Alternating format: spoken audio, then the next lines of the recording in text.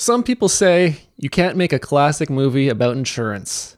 And as of today, I'm one of them. Boo. Boo, yes. Boo. More classic insurance films.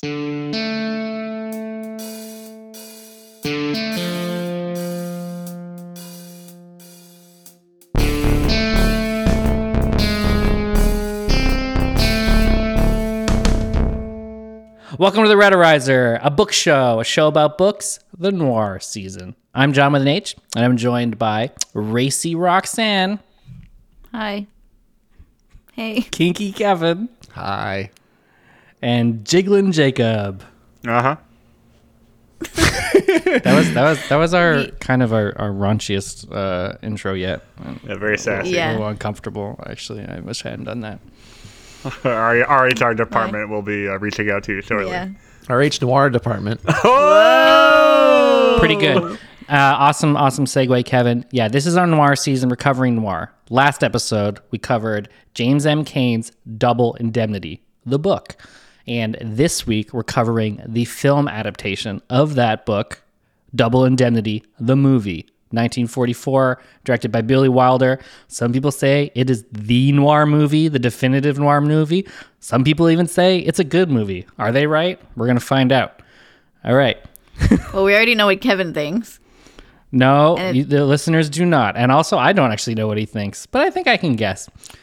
Right. So, Jacob, tell us a little bit about this movie. All the juicy goss that you come to me for. I'll try to keep it brief, but essentially the reason that we're watching this after reading the book is that, as you alluded to, this is the movie that kind of crystallizes noir as a genre in some way. It's not necessarily the first noir movie, I don't think. Roxanne can correct me if I'm wrong. There may be others that precede it, but it's kind of the first big one, wins a bunch of Academy Awards, and everyone goes, wow, noir is cool.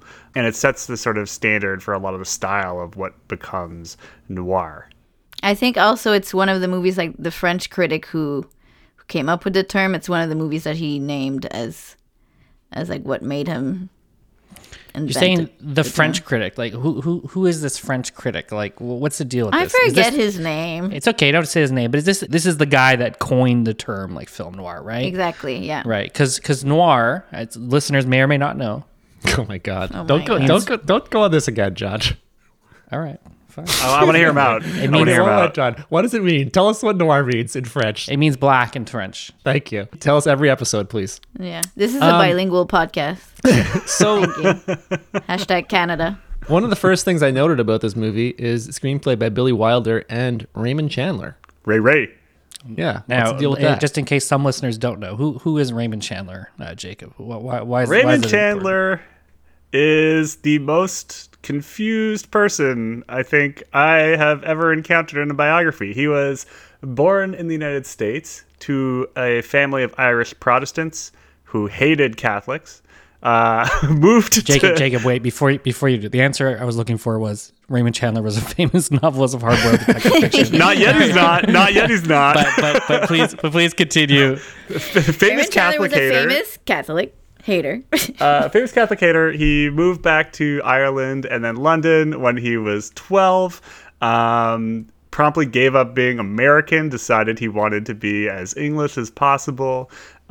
Moves back to the United States in his early 20s as a guy with a bunch of weird British affectations, but he still virulently hates Catholics, which will come up a little bit later in this season.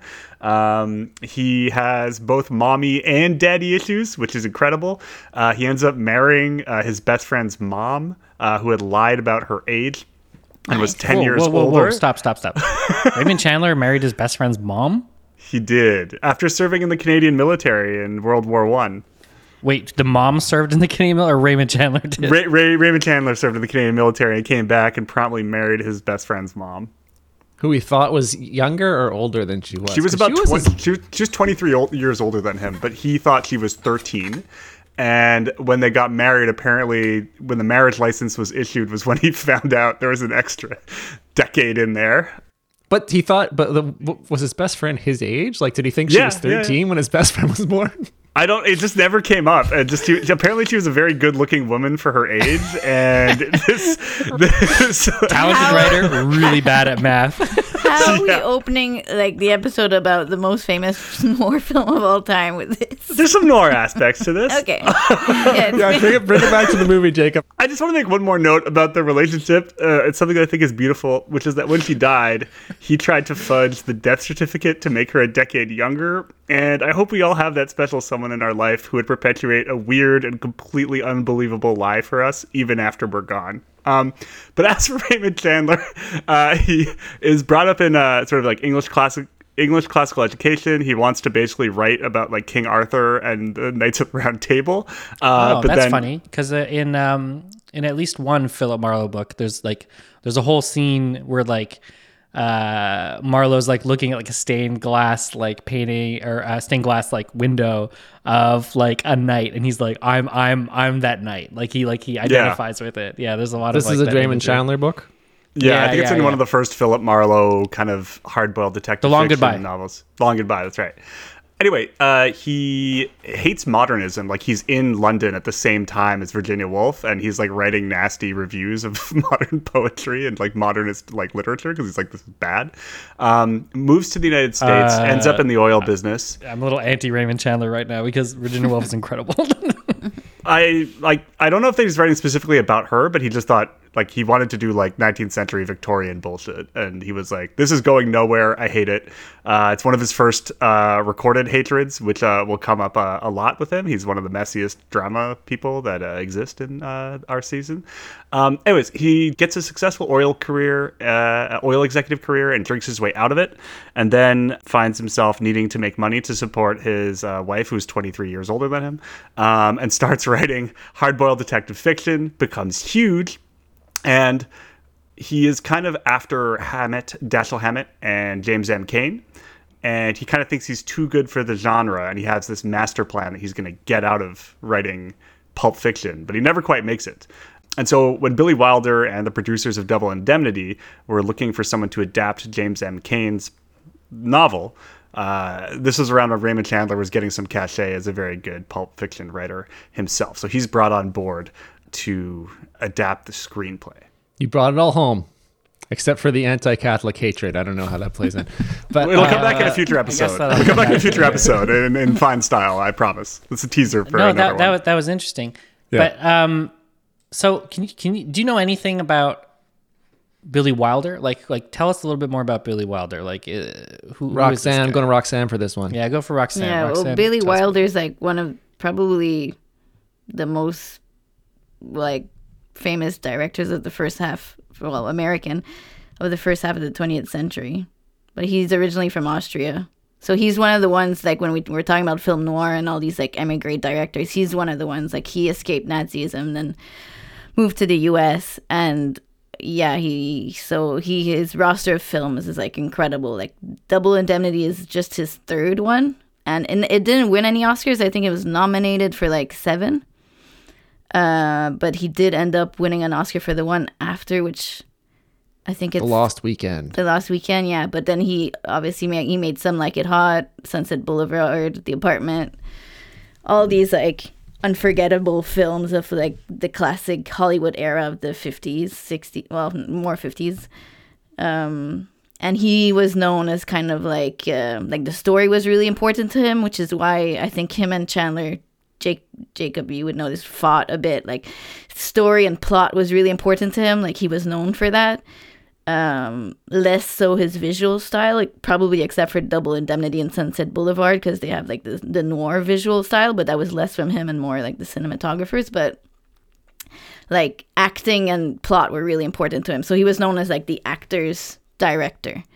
And he was able to get a lot of these actors come back that weren't really like playing big roles anymore. Like in this, there's Edward G. Robinson, who plays the role of Keyes, who was like a huge actor in the 30s, but known for like gangster roles. And he like convinced him to play this like insurance guy, which he plays it incredibly. But anyway, we can talk about that later. And he did the same with Sunset Boulevard. He has all these incredible cameos in it, like Buster Keaton and Cecil B. DeMille and stuff. So people wanted to work with him, basically. Okay, But so because also I think he got a lot of Oscars for his actors. I see. So what we have here is we got this like this joining of these. Is it fair enough to say joining these two people? You got on the one hand this like visionary genius director who's amazing at like getting these awesome performances out of his actors and like building a plot, and on the other hand we have this guy who can't do math and hates Virginia Woolf, so therefore has horrible taste. Yeah, Just kidding. I like Raymond Chandler. But I think they did end up working well together because. Well, it goes pretty poorly. We have another one of Raymond Chandler's controversial age gap relationships. So there's a lot of friction between him and Billy Wilder because Billy Wilder is quite a bit younger than Raymond Chandler at this point. I think Raymond's in his Chandler famously early... likes older people. That's right. That's right. Billy Wilder's about 50 years too young for Chandler's taste. And they don't get along because at this point in Chandler's life, his work ethic consists of like hanging out in the mountains with his wife and writing when he wants to and writing bitchy letters to his publisher. Sounds great. And then he gets hired to work in Hollywood where he's reporting to a guy who's a lot younger than him and who's like a pretty confident dude by all accounts. But he has to like show up at an office and they have to like write to a deadline because they have to like make a movie at some point. And this is not very good for Raymond Chandler, who also has a pretty bad drinking problem. And kind of the way that it starts breaking down is that Wilder kind of tells Chandler, here's how it's going to go. I'm going to handle like most of the heavy lifting. You just fill in the dialogue, bro. And this does not sit well with Chandler, who sees himself as someone who should have like a lot of control over the script. But they ultimately make it work, but not without at least one funny anecdote, which is they had a bit of a blowout 3 weeks into their relationship where Wilder gets to the office and, clock strikes 9. Chandler's not there. He waits a little longer. Chandler's not there. And then at around 10 o'clock, he goes to see the executive producer because he's like, hey, where's our boy Ray? And he goes in there and his producer's reading a letter that he describes as follows from Raymond Chandler. And the letter says, it was a letter of complaint against me. He couldn't work with me anymore because I was rude. I was drinking. I was fucking. I was on the phone with 4 broads. With one, I was on the phone. He clocked me for 12 and a half minutes. I'd asked him to pull down the Venetian blinds. The sun was streaming into the office without saying please. So this is what the executive producer is reading from Raymond Chandler. And then a little later in this... Wait, so this is Raymond Chandler wrote this letter complaining about Billy Wilder? That's right, yeah. Okay. And then Billy Wilder's response to this is later in one of his... when he tries to explain like why they didn't get along, Wilder says, well, 1, my German accent. I knew the craft better than he did. I drank after 4 o'clock and I was fucking young girls is his response to Chandler's complaint. But ultimately they patch things up. And then... Damn. So we got a pretty fraught production going on here, and I'd also like to mention that as a true to form, Jacob, we can't get through a single episode without you reading a block of text at us. You love it. That's why I'm here. That's my role. You sit in the dark. I read blocks of text. He made it sound almost natural if you didn't call him out. Sorry, one last interesting thing about the production, and it relates to the book we read last time, is just that a big hater of James M. Cain is Raymond Chandler. Like, he thinks his dialogue is terrible. He finds his book, he's annoyed by James M. Cain because he thinks that he writes like working class people in this kind of like very inauthentic way. He says like he's basically like a smart guy pretending to be a dumb guy to make a book that sounds like it's by not smart people. So he actually, but the thing is, he also realizes that he's kind of like water skiing in the wake of James M. Cain. So this kind of eats at Chandler a little bit. And there's this disagreement they have, Wilder and Chandler, about is the dialogue in the book good?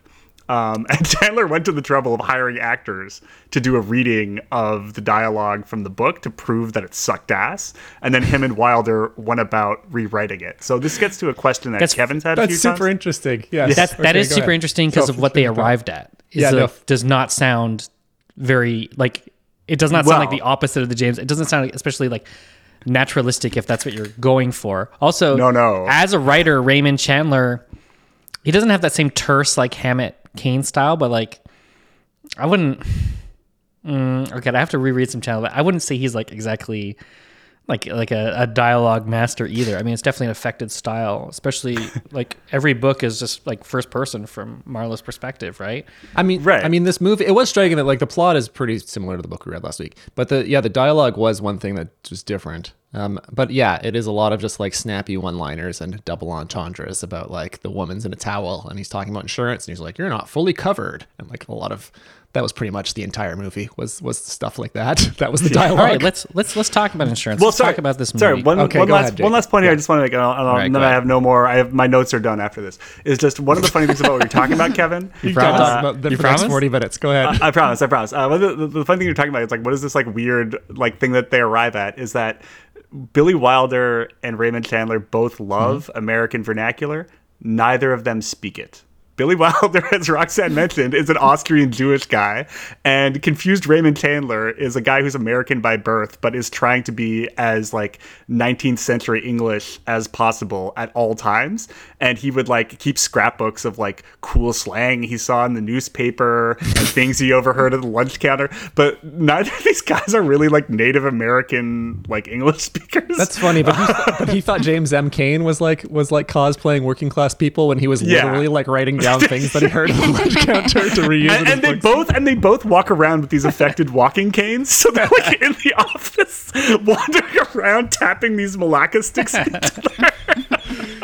It's also funny because like for Kane, he's like this affected failed opera singer as well, right? It's like it's funny to think of both of them as like trying to pretend to be working class, you know? And both of them are like mad that they're writing Pulp Fiction. It's like they both think they're too good for it. Neither of them escape. I read, I think probably on the Wikipedia, that Billy Wilder, a quote from Billy Wilder saying that when he thought that Raymond Chandler would look cooler than he did, and he thought he looked like an accountant when he walked in. Jeez, I hope we never saw James M. Cain. Actually, we all saw Raymond Chandler in this movie because he has a cameo about 15 minutes in. Yes, he does. He's reading a newspaper, right? Yeah, All right, when let's he walks talk- out of- You know what we haven't Let's- done yet? Summarize the movie. Yes, let's talk about the plot of this movie. See So- the last episode. Okay. No. So the plot of this movie follows pretty closely the plot of the book, which, just to remind viewers, is this insurance salesman, Walter Neff, teams up with this murderous wife, Phyllis, who wants to murder her husband and claim the insurance money. He helps her out. Turns out to be a big mistake. Walter's co-workers tend to sort of piece the plot together, and as they get closer and closer to him and Phyllis, their relationship falls apart. They both try to kill each other. He gets shot. In the book, she doesn't. They end up both on a cruise together where they commit a murder-suicide, right? He also falls in love with her, not underage, but barely legal stepdaughter. And there's I don't know if I would say he falls in love with her in the movie. In This the is book, not- he does. The murder Oh, suicide in the- cruise doesn't happen in the movie. I'm saying in the book. That's what happens in the book. Oh, so in we're the book, talking I about think the it's- movie. I Why know, but I we want were- to talk about I'm just reminding viewers because I think listeners, because I think it's interesting to talk about the differences in the movie, Right. of which there aren't many, but there are a few, right? And one of the main differences that we start off with is that the movie opens up with Walter driving down the streets of Los Angeles, kind of chaotically, and then he stumbles into his office at night. Office memorandum. Walter Neff to Barton Keyes, claims manager.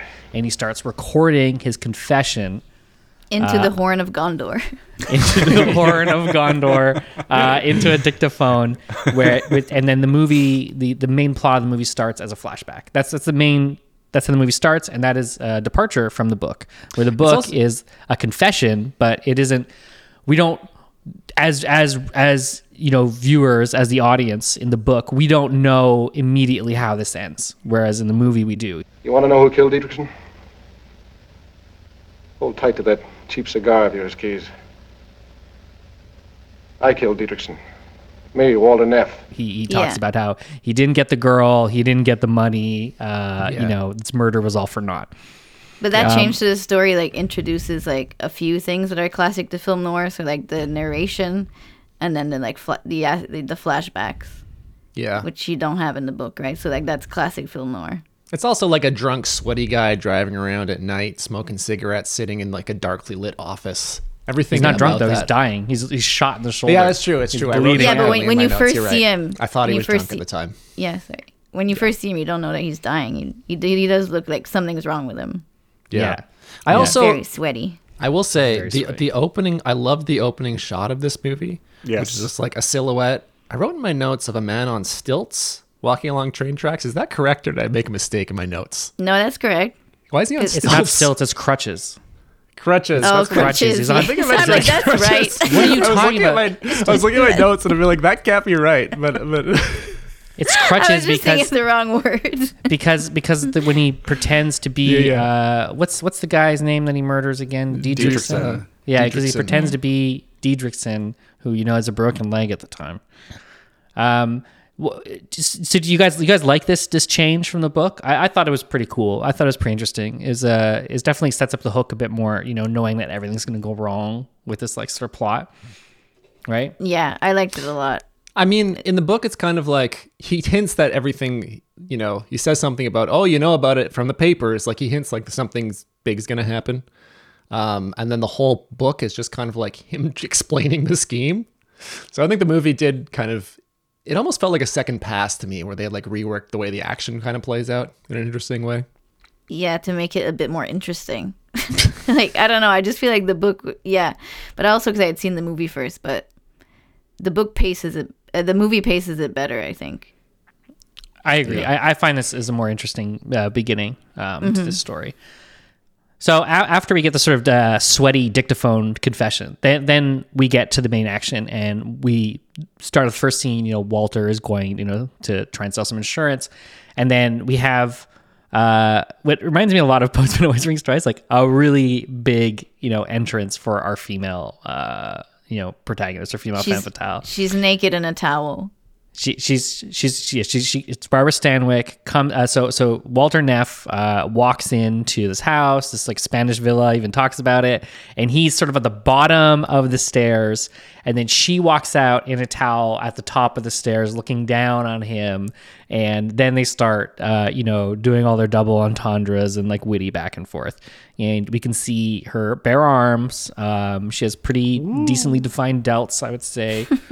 Maybe she does some lifting back then. I don't know. What do you guys think? She's a good-looking lady. She's a good-looking lady, and she's got that that hairstyle where like I don't know much about hair. I'm losing my hair, and as I lose my hair, I get less and less interested in it. But like she's got those rolls that go up in the front, like above her forehead. What is that? I think the hair was like criticized because some people said it like the wig looked really bad, but then Wilder kind of defended it by saying like it was like that's what he wanted because it made her look a bit phony and cheap.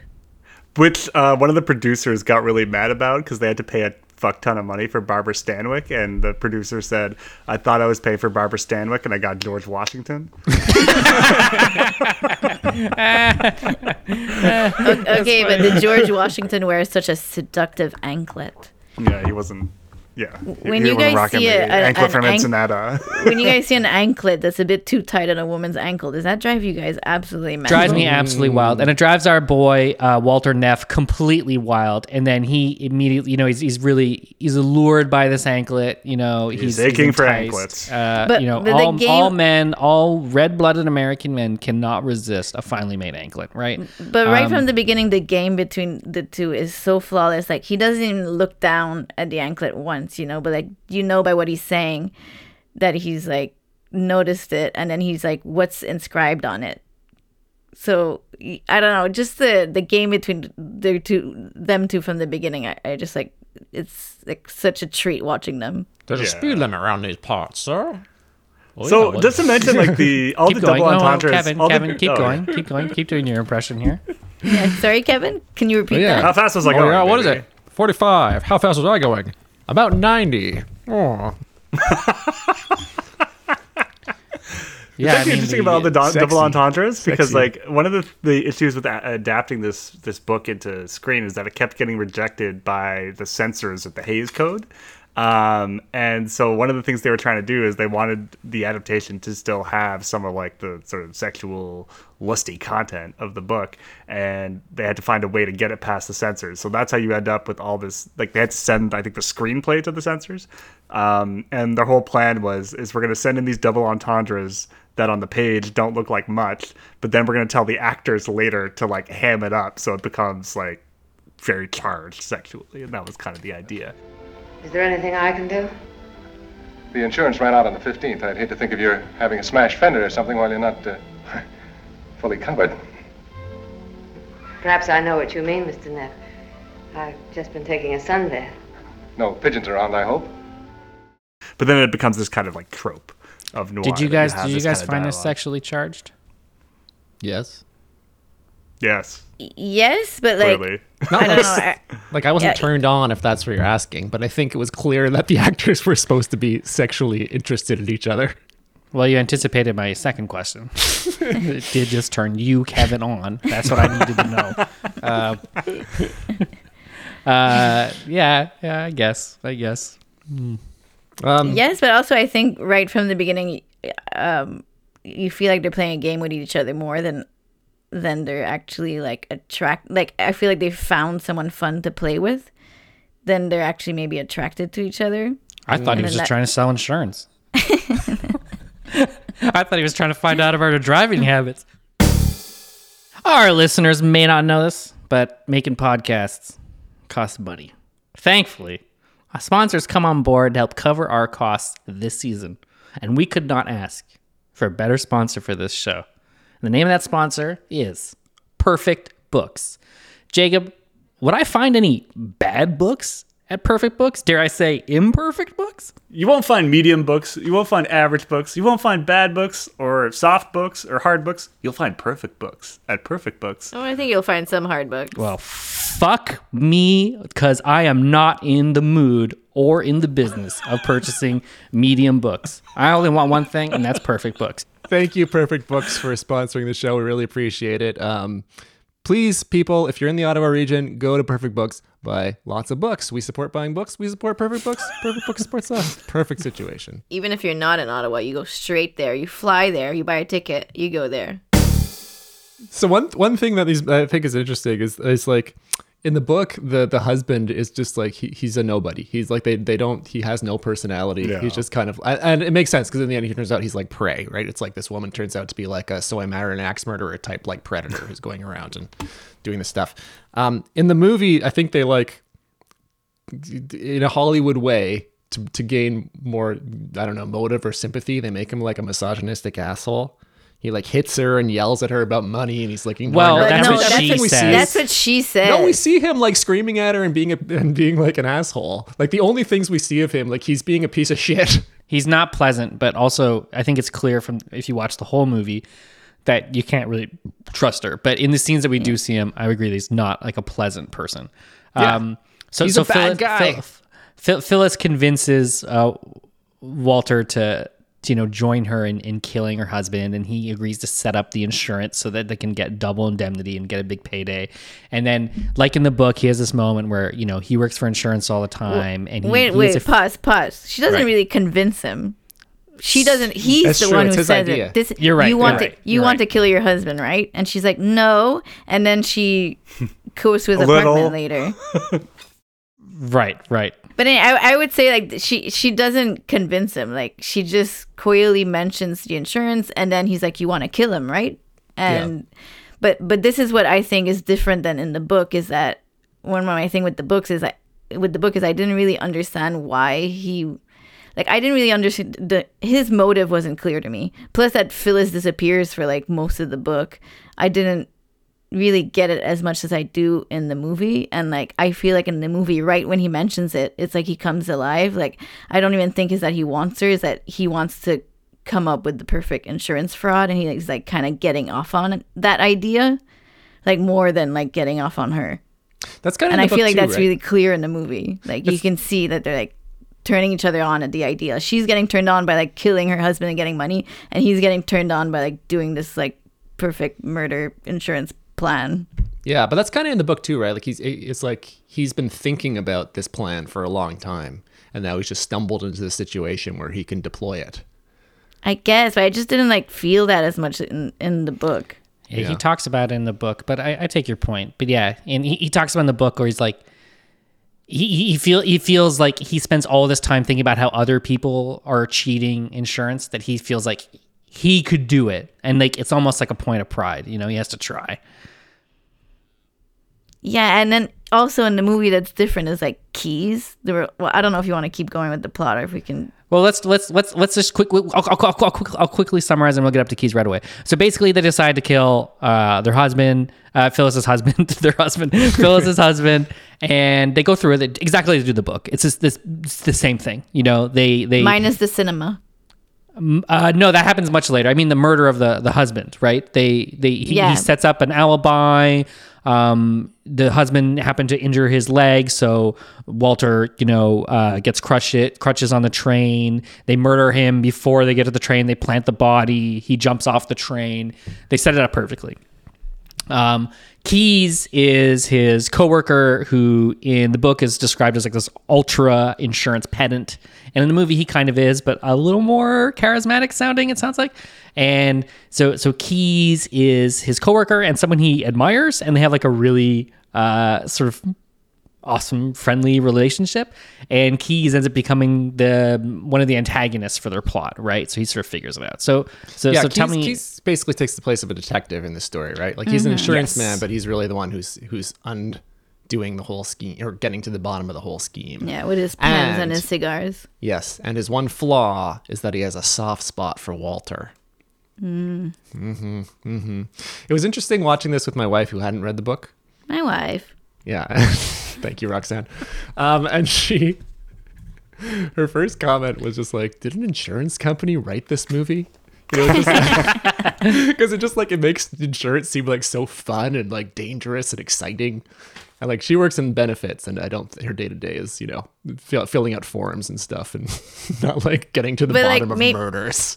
Maybe it was more like kind of glamorous in the 40s. I think like maybe she's onto something though. Like maybe there was an insurance company that was like doing some subtle recruitment or something, and they were like snuck their message in here. You're saying this is product placement by an insurance company, where they have like one guy going like, "I've seen the actuarial tables. Do you know how unlikely this death is?" Like, yeah, Keys definitely makes insurance exciting. He should be their main recruiter. Yeah. The other thing my wife said was that she was like really off put by how many times Walter says "baby." Oh yeah, baby. But Walter, I didn't do it, and I'm not going to do it. Not if there's an insurance company in the picture, baby. They know more tricks than a carload of monkeys. She put in a comment early on in the movie, and then it became this thing every time he said it, which is like every third sentence. I kind of love it, baby. I don't know. Makes your skin crawl a little bit. I actually hate I hate baby as like a term of endearment between two adults. It just weirds me out all the time. Do you, baby?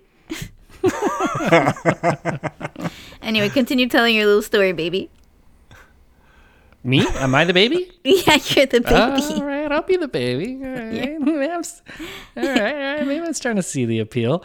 Yeah, so I actually want to talk about Keys more. I don't know if there's more to say, but I really love this performance. Like he's just really bombastic, and I love the recurring motif where he always forgets a lighter for his like cheap cigars, and then like Walter has to light it, and obviously there's the ending where it's like the final scene. They sort of build up to that.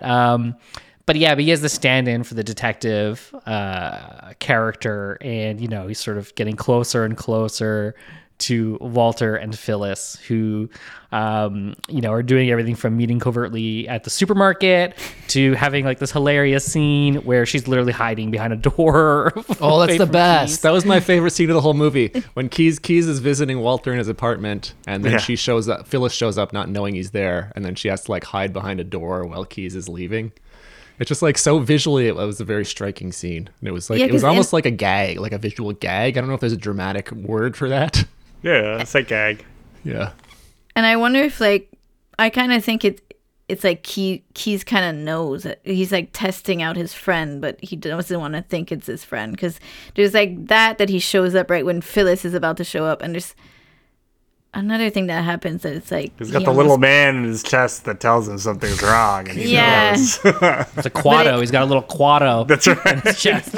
That's a little callback to season 1. Philip K. Dick, Total Recall, baby. But he's way more badass in the movie, and I don't know if this Yeah. is like a big kudos to Edward G. Robinson, like who, as I said, was like a big used to just play gangsters, so maybe brought a bit of that energy in. But it's Lot of also probably the panache. way the character is written, because I feel like in the book he's like, I just remember he liked to check his calendar a lot. Like he was kind of lame, Yeah, right? and he's also described as like like really obese. Yeah, I think the performance, like that's the thing, is like he adds a lot of charisma to this role for this guy who's like ultra competent at being like the best insurance guy ever, you know, and it works and it's great, and he totally dominates every room he's in. I love the scene where they go to meet the boss. The boss character is a bit different than the book too. In the book, he's the younger son of the young He's the heir fail to the son. insurance Yeah, company. He's yeah. a fail son, inherits it from his father. And then, you know, Keyes is in there in his shirt sleeves, and he's like, you know, he's making fun of the fact that everyone else is so formal, and like it's really hard not to like him and not root for him, you know. Or this scene where where Walter is on the phone with Phyllis, and then he pretends that it's like woman named Margie, and then Keyes just like stays in the background, and he's like, I bet you drink straight from the bottle. Yeah, I bet you drink straight from the bottle. And I was like, My favorite Keys line was, "There's a widespread feeling that just because a man has a large office, he must be an idiot." I wrote that down too. yeah.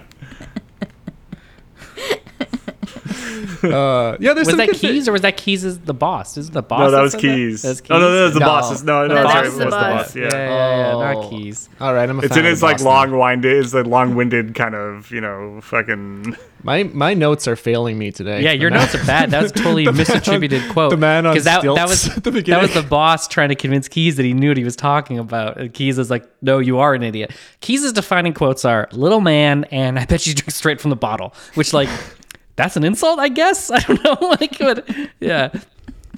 I guess the closer you are to the source, the worse it is. Or when I think I wrote this down. I don't know why it struck me, but he's trying to convince Walter to come for a drink with him, and he's like, "I'll buy you a martini," and then like Walter's not convinced, and he's like, "With 2 olives." Yeah. Yeah. That would convince me. I was like, well, if you got 2 olives, I'm there.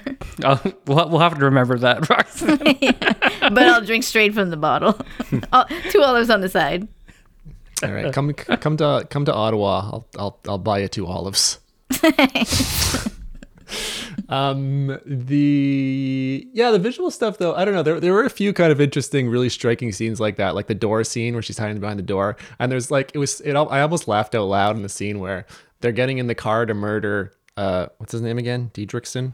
Yeah, Dietrichson. And then you see just like this evil Walter looking in the back seat, looking super evil with his hat like scrunched up against the seat, And all the Venetian blinds lighting stuff. Like I think yeah. that's Oh, real it's so classic. good. Yeah. It's so good. Even the scene when they're in the grocery store and the perspective of the camera is like someone eavesdropping on them, and it keeps changing perspective. So at one point it's sort of like back over their shoulder, like someone who's like a little bit away but can hear what they're saying, and then it's like on the other side of like the aisle with all the shelves. Like it's almost like they're looking over down on them, and it creates a sense of paranoia.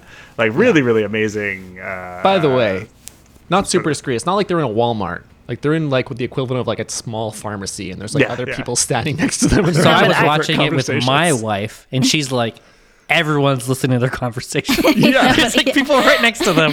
Like that's not convincing at all. I like- absolutely love the scenes in like the grocery store, drugstore, or whatever. Not a It's like, single piece of fresh produce in sight. Because, It's the 40s. Everything is Everything's canned. canned. everything is cans and boxes, and like just the aesthetic of what that looks like, and like the fact that the first time when they're talking about the first time they meet to talk about the plan, they're in the baby food section. There's like a woman who's like, "Excuse me, I need my baby food," and like they're And then she's like, why do they always put it so high? and then It's so funny. in the book, where do they talk about the murder? Just at her house? I think it's all over the He comes phone. to his house. She shows No, up they at his also have a apartment. system where they can call from like a store as well. Yeah. But they don't have one like that. I mean, obviously, it wouldn't be as interesting visually if they're like just talking on the phone. Just one other thing before we gloss over the grocery store, and this is purely just like a cosmetic thing, but I love the glasses, the sunglasses look that Barbara Stanwyck has there. It's just over the hair. That looks cool.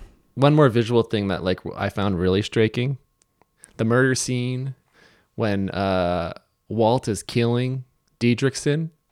It doesn't show it. It's just like a close up on Phyllis's face the entire time. She's kind of like not really reacting that much. Didn't they do the just hear it same going on in scene? The back postman always rings twice. No, I think you see him whacking the guy, and the postman always rings twice. Oh, really? In Yeah. my memory, it's like the same thing where they focus on the femme fatale expression. Anyway, I thought that was a cool little visual thing. I like that. I like these old style, like a psycho thing, where it's like things are just happening sort of off screen. You're not getting like the gruesome blood squirting everywhere. I mean, I like both, but I appreciate the restraint. Agreed. I like both. I like some over the top ridiculous gore, especially if it's funny. But it's also nice to see the action reflected in people's reaction, like the action reflected in the reactions of the people, because that's actually ultimately more interesting than wondering if something looks realistic or not, Yeah, and I feel like this movie is all in the subtleties. Like I don't think like gruesome violence would be a different movie. Like it would have changed the tone of the movie. Can you imagine if suddenly 40 minutes in there's just like stabbing and like blood spraying all over the car? They're like, the car crashes and explodes. Yeah, a shot of an anklet completely drenched in blood. Or just an anklet like on a dismembered leg. Yeah, just like someone's like saws off her leg to steal her anklet. Oh, sounds like we're writing the sequel to Double Indemnity. Triple Indemnity. Triple Indemnity, the little man comes out. Edward G. Robinson walking around with a shotgun. Yeah. Keys open doors. That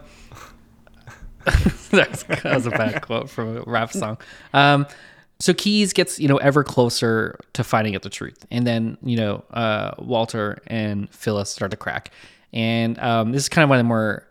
This is also like a thing that I found pretty interesting in the book, but I think the movie maybe does it better, but Walter starts cracking under the anxiety and the paranoia. And I actually thought this part was done pretty well. It was pretty interesting to see the scenes where he's alone and he's talking about how he can't he's completely cracking under the pressure, the anxiety and the paranoia is getting to him. But then he's still, when he's interacting with other people, he's still like putting on a tough, hey baby kind of like outer exterior, but you can still see that it's like getting like more and more frayed. I thought that was like pretty well done. I thought that was pretty cool. Did you guys? Does that speak to you guys at all? Maybe it speaks to me as a really anxious person. Yeah, the scene in Keyes' office when Keyes brings the witness in, the most irritating man in the world to witness you do a murder. That guy Jackson from Medford, Oregon, and Walter is just like standing in the background as Keyes is quizzing this witness about describe the guy you saw, and then Jackson is going on about how like, oh no, the person I saw was way younger than Dietrichson was supposed to be, and Fred G. MacMurray's like facial reactions in the background are so good, and he's like trying to maintain, and he like turns around, and then he's like, oh no, if I turn around, like he only saw me from behind, I should face back the other way, because otherwise he's gonna recognize me. And then like as Jackson from Medford, Oregon is leaving, he starts being like, I think I know you from somewhere, and I love that interaction between them as well, where Jackson's just trying to be like, are you sure it's not this like fishing trip, and Walter is like, oh my God, please, I need this to end. I need you to stop talking to me. Please leave. And then like Jackson's still asking if he can comp his like visit to the chiropractor. Yeah, this guy is like super goofy, so it's kind of like a funny mix with like how stressed out Walter is. Yeah. This guy's just like, whatever, can I get a massage? Go see a nice osteopath in town. What a strange thing to say. I think a difference with the book, like in the movie, it's kind of like he kind of knows from the start that this is not working out. Like basically as soon as the murder happens, you could tell that he's like, uh-oh, like this is going badly and we are not on the same page. Whereas in the book, there's like a little tension for a while where it's like, oh, is it going to work out? And then I think she slowly turns on him, where this is just like immediately, I feel like immediately everything starts to fall apart the minute it starts happening, Yeah, and like Phyllis, she like really keeps her cool. Like, and I feel like in the book, well, I don't know, I can't remember if like you think she loves him, but here to me it's obvious that's like she's trying to pretend, like remember, like we're pretending that we love each other, whereas I think she also knows that it's false. You know, she keeps saying like, I love you, I love you, like he just like, I love you. No, in the movie. Yeah. No, in the book, remember, she starts banging her daughter-in-law's boyfriend. Well, let's get in that, right? So Nino Zacchetti, or Nino, yeah, you got it. Nino Zacchetti, and Lola, this secondary relationship. So Walter starts hanging out with Lola again, just like he does in the book, but it's less of a sort of romantic relationship in the movie, which is a very good decision because that part was creepy as hell in the book. And this is where Walter starts to sort of plot against Phyllis, right? But I agree with you where, Roxanne, that in the movie, a big difference is the relationship between those two. They seem to be trying to put it on a little more, like you said, like Phyllis is more... it's like cat and mouse a little bit, and she's like, she's trying to play him, and it's like he's starting to realize, or as the movie goes on, but even at the beginning, I don't think he was fully like in love with her anyway, but I think maybe he thought this would be more of like a, I don't know, more of a win for him or something. Like he seemed more thrilled. He thought he was in power, I think is what the thing was. He thought he was calling the shots and like taking advantage of it. And then he sort of realizes that one, he's completely powerless in the situation because he's going to get caught. And then like Phyllis also does not seem as worried as he does. Right? He's like, don't sue. And she's like, of course I'm going to sue. I did it for the money. Like, what do you expect me to do? She's like totally does not have that same sort of fear that he has, right? When he's cracking. So that sort of power balance gets sort of shifted, and that starts to make him uncomfortable. And then when he starts hanging with Lola, she reveals, that, Phyllis probably killed my mom. She was a nurse. But they don't, unlike the book, they don't reveal also that, Phyllis killed like half a dozen small children, and, stuff like that. Or they also unfortunately drop the plot line where Phyllis puts on makeup and wears like a red smock and runs around as if she's like the visage of death, which is regrettable. Well, it was black and white. So Ingmar Bergman did it. That was the real issue. Seventh Seal. They wrote around the Hays Code. They could have made that happen. But with the scene I want to talk about as we sort of wind this down is the sort of penultimate scene, the confrontation between Phyllis and Walter. Hello, baby. Just like the first time I came here, isn't it? We were talking about automobile insurance. Only you were thinking about murder. That is probably the most memorable scene for me in the movie. So, Jacob, what are your thoughts on this movie? This scene, tell me about it. Rules. Everyone should watch it. You should stop listening to the podcast, and you should download or pay money. Go watch Jacob. Double Indemnity, and then come back and hear me say that was an incredible scene. Never tell anyone not to listen to the podcast. Yeah, Jacob, you're cut from the podcast now. Again? Yeah, devoted listeners, remember there was a really good stretch of the podcast when Jacob was gone. No, it's great. I mean, I love just the beginning of it where she's sitting on the couch and then like he's talking about like he's gonna go wait for her, and then you see the door opening in the background and it's like his shadow before he comes in. I don't know, it's just a really beautiful scene, and the banter is really amped up there, and I think it's great. And then she kind of cracks, there's the whole thing where she was supposed to be sort of just doing this to manipulate him so that she could manipulate someone else to kill him to get out of all of her troubles, and then she realizes that when it comes down to it, she can't do it. But the thing is, he has to, and so you have that kind of last reversal at the end there. And I don't know. Wait, he has to? What are you talking about? He comes to kill her. He kills her. But she. No, she shoots at him, but then she misses. No, she hits him. She hits him once, but she hits him on the shoulder, and then he's like, "You missed, baby. Goodbye, baby." Why don't I come closer to you? Take another crack at it. Yeah. He says, "You come at the king, you best not miss." Towards her after having just been shot. He gets shot. He gets shot. That's why. But he's fine. It's the 40s. You get shot in the shoulder all the time. But she's wearing this like fabulous like silk pajama thing, and like her anklet is back on, and they kind of like reproduce the scene. Like the setting is, the poses are the same as when they meet, right? Like he's sitting on the edge of the sofa, and she's kind of like lounging back on the couch smoking. Everyone's always smoking in this movie, but yes, and not as seductively as she. Smoking there's something I to the hate end. about this scene, though. I really hate it. So, go ahead, ask me what it is. Tell What is us. it? Tell us. You're so proud of yourself. What do you hate? So she shoots him in the shoulder. She prepares for this. She puts the gun on the sofa, like, under the cushion. She's ready. It's just premeditated, murder. She's, been involved in a few murders now.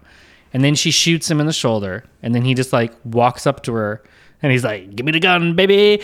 And then that's my terrible impression. And then Goodbye, she's like, "Oh my God, I can't do this. Now I love you." And then like she's like, "I didn't love you before, but now I do." Don't tell me it's because you've been in love with me all this time. No, I never loved you, Walter, not you or anybody else. I'm rotten to the heart. I used you just as you said. That's all you ever meant to me.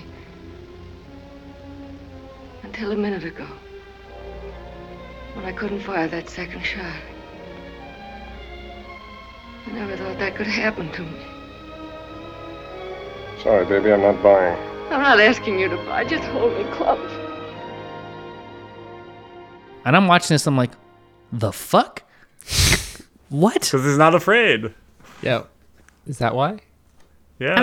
Is that it? That's Yeah, he holds his nerve. He's like, why don't you try again with, and I'll move closer. So And you're then saying she's if he like, was- if this she really was- gets my motor going. that's it. That's what you think it is.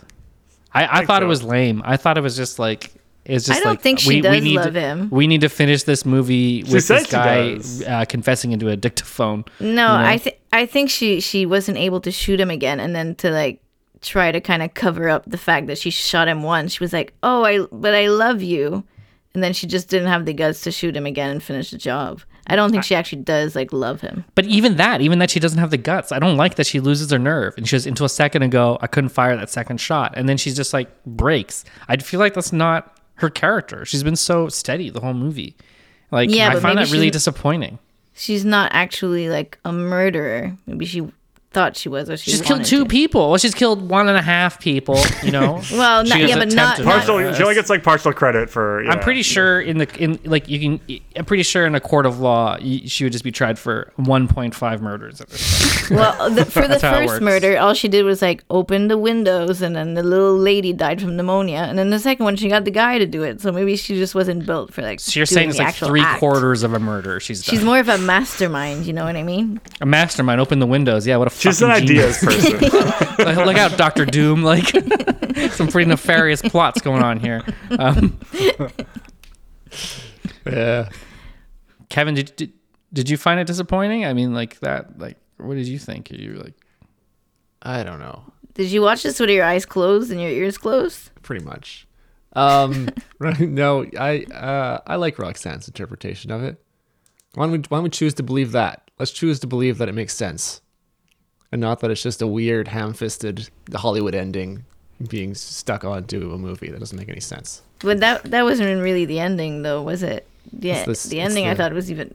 Yeah, better. it's a real romance after that. Yeah, the ending when we flash back to go back to the beginning, right back to the beginning in a big full circle, and he's at his desk, and you find out he's not drunk; he's just been shot. And Keyes comes into the Well, office. the red spot's been growing over the course of the film. Like every time it goes back to him, that little red blot around his shoulder is a little bigger. But yeah. Yeah, I wanted to say there's ones that they go back to him and he has 6 cups of coffee in front of him. And I was like, why don't you just refill the one cup? Anyway, that's something I He's like, I'm tired. I don't give a shit. so another subplot of this movie is that like Walter's like really bad office etiquette. Like I was he just also, like, I there had was to also pause like it. Keyes is like, I got called here because you bled all over the place. Also, there's no more coffee cups. You haven't been washing them. Like you didn't put them in the washing machine. I was looking for my mug and like, I guess they're all here, dude. It's Maybe. like one of those mugs says Keyes on them. Yeah. So Anyway, what- yeah, Keyes comes back and finds him. Well, here's the end of his confession, right? By then it's morning, right? Like he's been confessing all night, basically. Yeah. And then he tries to like light his cigar, and then Keyes takes the lighter from him and lights it for him, which like the match because they light yeah. it with their thumb, which I think is really cool. So the whole movie, he's been lighting Keyes cigars, and then it reverses and he says, "I love you too." Isn't that kind of beautiful? Yeah. Yeah. I hope when I get caught for all my many crimes and, you know, I'm bleeding out to death, that, you know, one of you will be there to, I guess. One of us is going to be your middle cigarette. manager.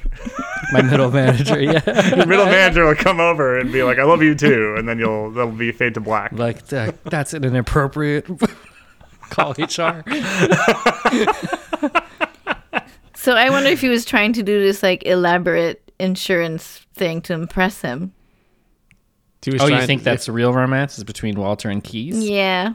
Yeah, I agree. Fine. That sounds good. And yeah, Keyes is like, "You're the only guy who could have beat me," right? He doesn't say that, but maybe that's the thing. Yeah. Because Keyes wants him to be, because that's the whole thing in this movie too, right? Like Keyes is trying to get him a promotion. He's like, "Stop being a salesman. Like you should be an insurance adjuster." And he's like, "No, Well, like that's not life for me." It would cost him a bit of income, though. It would cost him a bit less money. They said it'd be $50. I don't remember the time interval. But it seemed more like it was just like he wasn't interested in that lifestyle. Like he's a salesman. That's it. Yeah, he wants to be a man of action. Identity. Yeah. Yeah, that's the thing. Is he's like he doesn't want to do a desk job. He wants to be a man of action. You know what I mean? And look where that got him. That's why the Rederizer officially sponsors desk jobs. That's right. Everyone, get yourself a desk job. It's safer. Avoid the temptation to, you know, get in any illicit romances and commit some murders. Guys, you might As not long as know you have a this. standing desk, because if you're sitting at work, you're dying. You That's might right. not know this, but the Rederizer is recorded at desks, for desks. That's And this episode is also brought to you by our other sponsor, cigarettes. Yes, cigarettes. Smoke them. They make you cool. Start as young as you can. Jacob, can you please extol the many virtues of the tobacco industry for our listeners? Go ahead. Make you look cool. It makes movies better. Great, lighting effect. It is wonderful, really. That's right. All your four favorite hosts, the hosts you love to love equally, we're all smoking right now. And we're all going to be smoking till the day we die. which is very soon.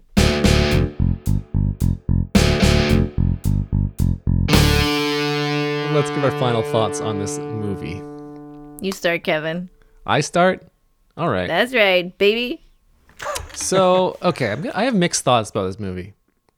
I think to some degree I found it a little boring because we had just read the book, which was just kind of like a movie treatment. And it was kind of like, okay, this is just like a second draft of the book. And it's good. And like we've talked about all the stuff I liked. There was a bunch of stuff I liked, but I liked the visuals and stuff. The story is not bad. Like, I don't mind the story. It's not bad. But it didn't, I don't know. I don't think this one's going to stick with me. Like, there are scenes from The Postman Rings Twice, like the first one that's still stuck in my mind. Like Lana Turner standing there and like her lipstick rolls across the room. Dead cat. Yeah, like there's yes. There are these scenes that are really Turban. like stuck with me. And I don't Because really, there's no cat in this? and this, I watched it several days ago, and as you've seen, I have already forgotten pretty much the entire movie. So I don't know. It doesn't. I really don't think people need to watch this movie. I'm gonna say that.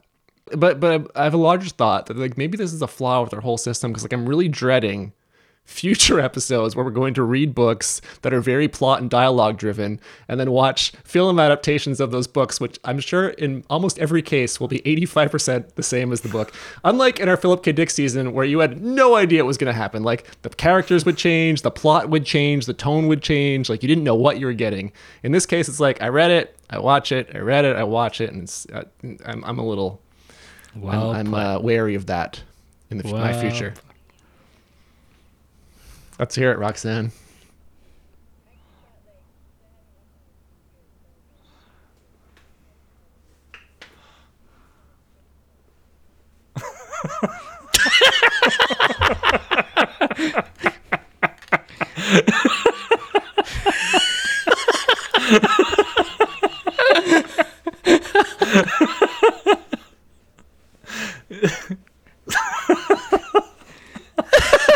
I was like, no, this movie's great. Because like Postman Rings Twice, if we're going to compare, I felt like it took exactly the dialogue from the book. So maybe it was more like the visual stuff that was fun. But this, because the dialogue was completely different, like it really hooked me. Like, I don't know, I love that zippy dialogue in this movie. Like, it makes it really fun to watch. Like, I feel like it could almost be like sitting around the table and just, I would still be entertained by this movie. And then the performances are amazing. Like, I don't know, like, I forget the name of the actor, Fred MacMurray, but I know they had trouble casting that role because he's like kind of a pussy, so none of the like leading men at the time wanted to take it. But which role? As Walter. Walter Neff. Walter. Yeah, they had problem casting it because like he wasn't like a strong man, right? He's being played by this woman, baby. But I actually think he plays it like beautifully. And maybe he's like so doofy. He's so funny. Like it's like he's like alternating between like being serious, but he's kind of like a big like chunky guy, and then also like having these like weird smiles on his face and he's like flirting and stuff. Like I don't know. I thought he was really funny and like really good in this role. And, like serious when he needed to be. And I think he was worried too. I think he was a comedy actor. So he's a Broadway guy. Yeah, he was a Broadway guy. He hadn't done many films, I don't think, at this point, and it was like very against type to have him show up and be this kind of like sleazy murder plotting motherfucker. I really don't know what you guys are talking about because I found absolutely nothing notable about this guy. I thought he was like a pretty straight like 40s like protagonist. Yeah. Like I didn't even find him acting like a pussy. He's just like that much. Yeah. No, I mean like the role.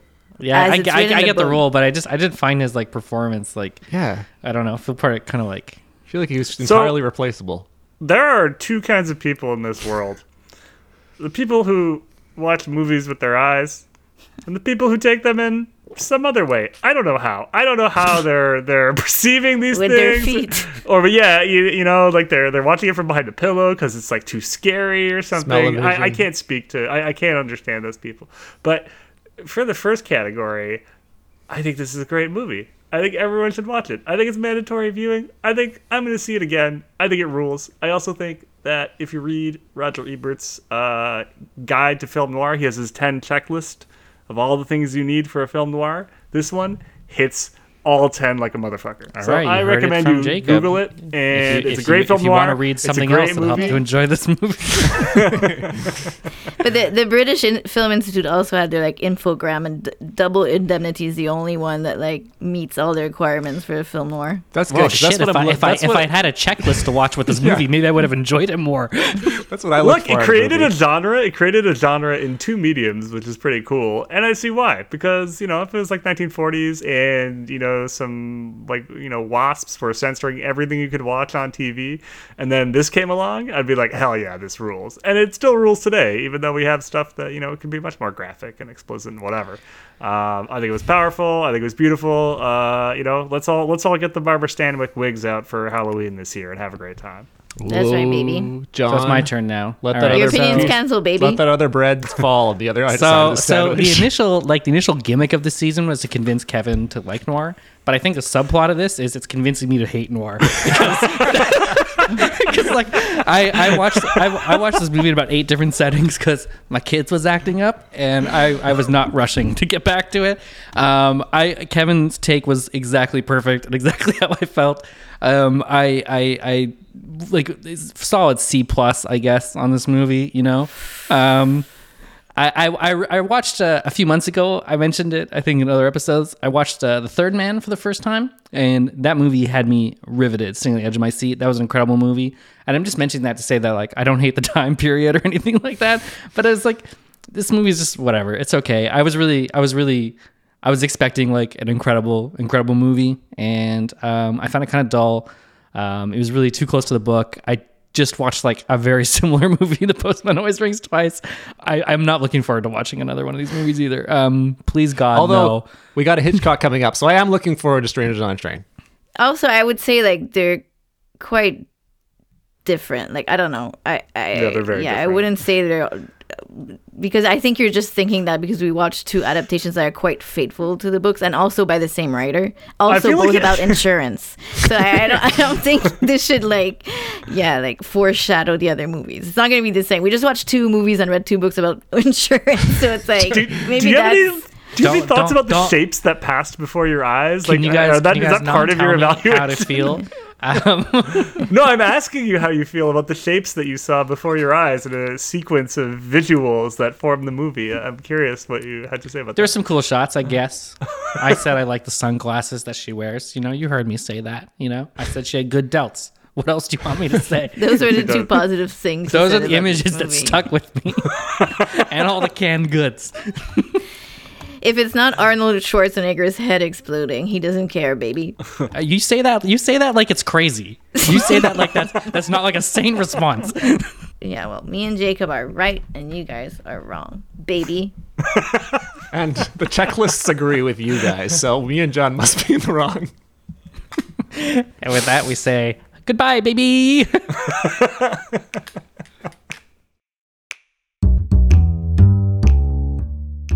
That was The Rhetorizer. Thank you for listening, everybody. The Rhetorizer is me, Kevin, and Roxanne over here, and Hey. Jacob, and Oh, yeah. John. We're the hosts. And if you want to email us, you can email us at ashowabutbooks@gmail.com or follow us on Instagram at The Rhetorizer, where Roxanne makes very nice posts. We're going to read a short story next week, The Homecoming by Dorothy B. Hughes, followed by her novel, The Expendable Man. Starring Sylvester Stallone.